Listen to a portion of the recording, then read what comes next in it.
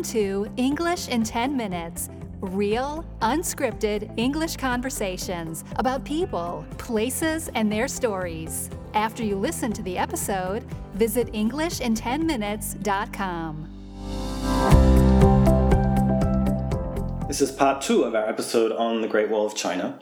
And in part 1, we talked about Badaling, which is this famous section of the wall near Beijing. But there are also many other sections of the wall. And in fact, there's another section also quite close to Beijing. And what you can do is you can walk along the wall from one section to the other. You can probably say the names of the two sections a little bit better than I can. The first one is Sima Tai, and the second one is Jinshangling. And so what you can do is, and there are a lot of now tour agencies in Beijing who will do this, is that they will take you in a minivan, small group of people, to one of these points, and then you can walk along the wall for about 3 hours, and then they pick you up at the other point and then take you back to Beijing. I think it's also possible to do it with public transport as well. But even though you're still quite close to Beijing, this gives you a completely different experience of the wall. Firstly, because there's almost no one there. Yeah. You'll be there maybe with a small group of people, and that's it.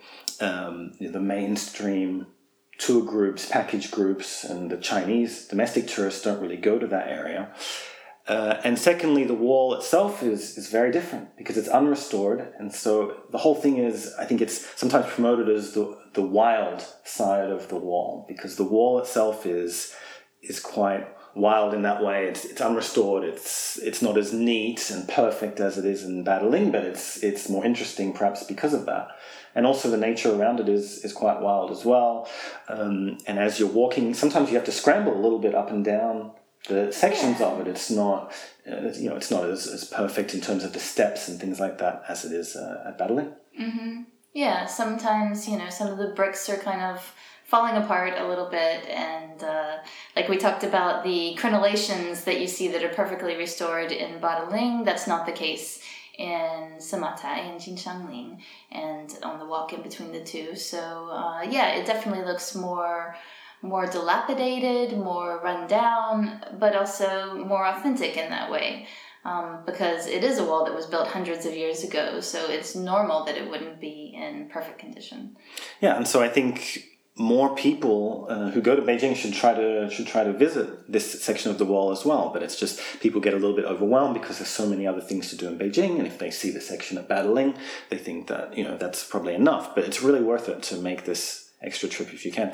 And the other thing that's good about it is that you also get a hike out of it as well. And so it's one of these places, and there are a few in the world, but it's quite rare to have a great natural scenic area where you can hike, but then also a historic monument as well. That's part of it. Right. And so it's a really great half day or full day out if you can do it. Yeah, and to be able to hike on the wall itself, I think, is really special. To know the whole time that your feet are walking on, the same bricks that the Chinese soldiers walked on hundreds of years ago when they were defending the wall. So that adds, I think, something special to the hike is the historical nature, and that you really are walking on this historical monument.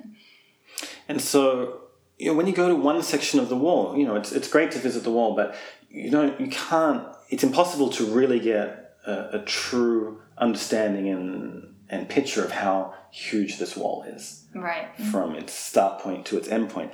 And so we've been lucky enough actually to go to the start point and the end point. And so the easternmost point is in near a city called Dandong. And it's very, very, very close to North Korea. And so you can walk on the wall at this section and you can look over the river and you can see North Korea. And that was, I just thought that was a kind of amazing experience, because you see these tiny little villages, and not so much from the wall itself. You can see villages from the wall itself, but the city is also just this enormous Chinese city that's risen out of nothing in the last 40 years, let's say. And so probably at one point, there was quite a similar level of development on either side of the river, the Chinese side and the North Korean side. But then the North Korean side has remained this rural area, and suddenly this huge Chinese city with skyscrapers has appeared out of nowhere on that side of the river. But the scenery around the wall at this area is it's like a jungle. It's almost like rainforest. And so it's quite interesting because you see forest in some of the other areas, but this is almost a tropical section of the wall. And so that was really interesting to see that part as well. Yeah, it was very green. And there was a small river running next to the wall, as I remember.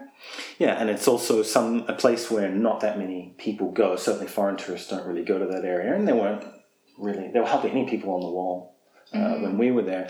We went there because we were staying for a period in Harbin at the time, and it's a city in the north of China, and it was somewhat close to go there for the weekend, so we happened to be in the right place at the right time, I guess.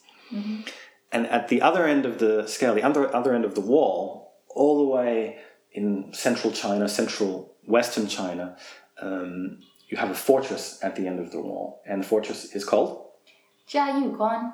Okay, and so this is completely different again. So you have this huge fortress, but even the wall that you can see is in this kind of desert area. It's a very barren landscape. It's very desolate. There's no trees. It's just black rock and just dark colored rock. It's just almost like nothing is growing there at all, and it's just it's the complete opposite that you can imagine from the jungle area at the eastern end of the wall. Yeah, it's true. And so that was really fascinating as well. We got to walk along a small section of the wall there, and just to look out and just to see hardly any signs of life at all. It was really crazy because more or less all of the other experiences that we'd had at the wall, there was a lot of trees and a lot of interesting nature. And this was interesting in its own way. And you can also see snow-capped mountains from that area, although the day that we were there was a lot of pollution, I guess, or it was a cloudy day, and we couldn't see that.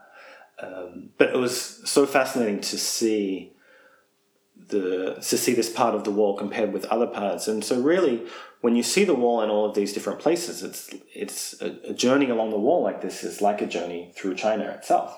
Yeah, and through the history of China.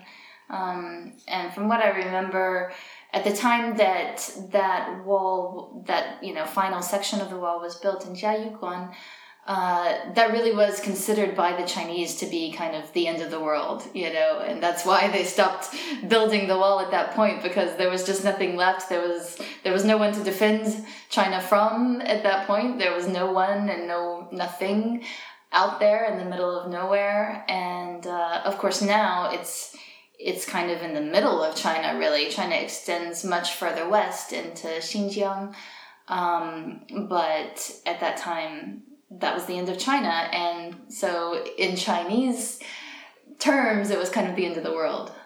Right, and even today, Chinese people often consider that their cultural concept of China kind of ends at around that point. That they'll describe places that are in central China on a map of the nation-state of China as being in the far west of China. Yeah, it's true. And so one other place that we've seen the wall was in Shaanxi province, and this was a very basic form of the wall. It was made out of earth and mud. And it was, again, really fascinating to compare it with these other different sections.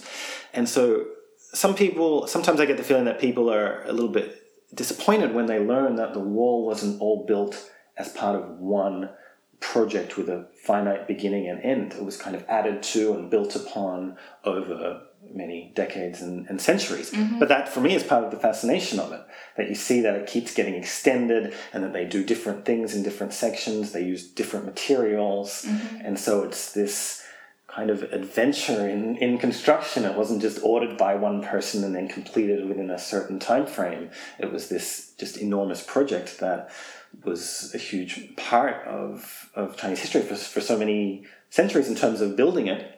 And now today we can see all these different parts. Yeah, and it is really quite a contrast between, Badaling that we talked about last time, that's really perfectly preserved or perfectly restored, and then comparing that to, like you said, this earthen part of the wall that's really just made out of dirt, out of packed dirt. and there's not much of it standing anymore. You could easily hop over it. It's not doesn't serve much defensive purpose nowadays. So it's really interesting to see all the different forms that the wall took. Exactly. So if you have a chance to go to China, my advice is to see the wall in as many places as you can, and then you get a really great understanding of it.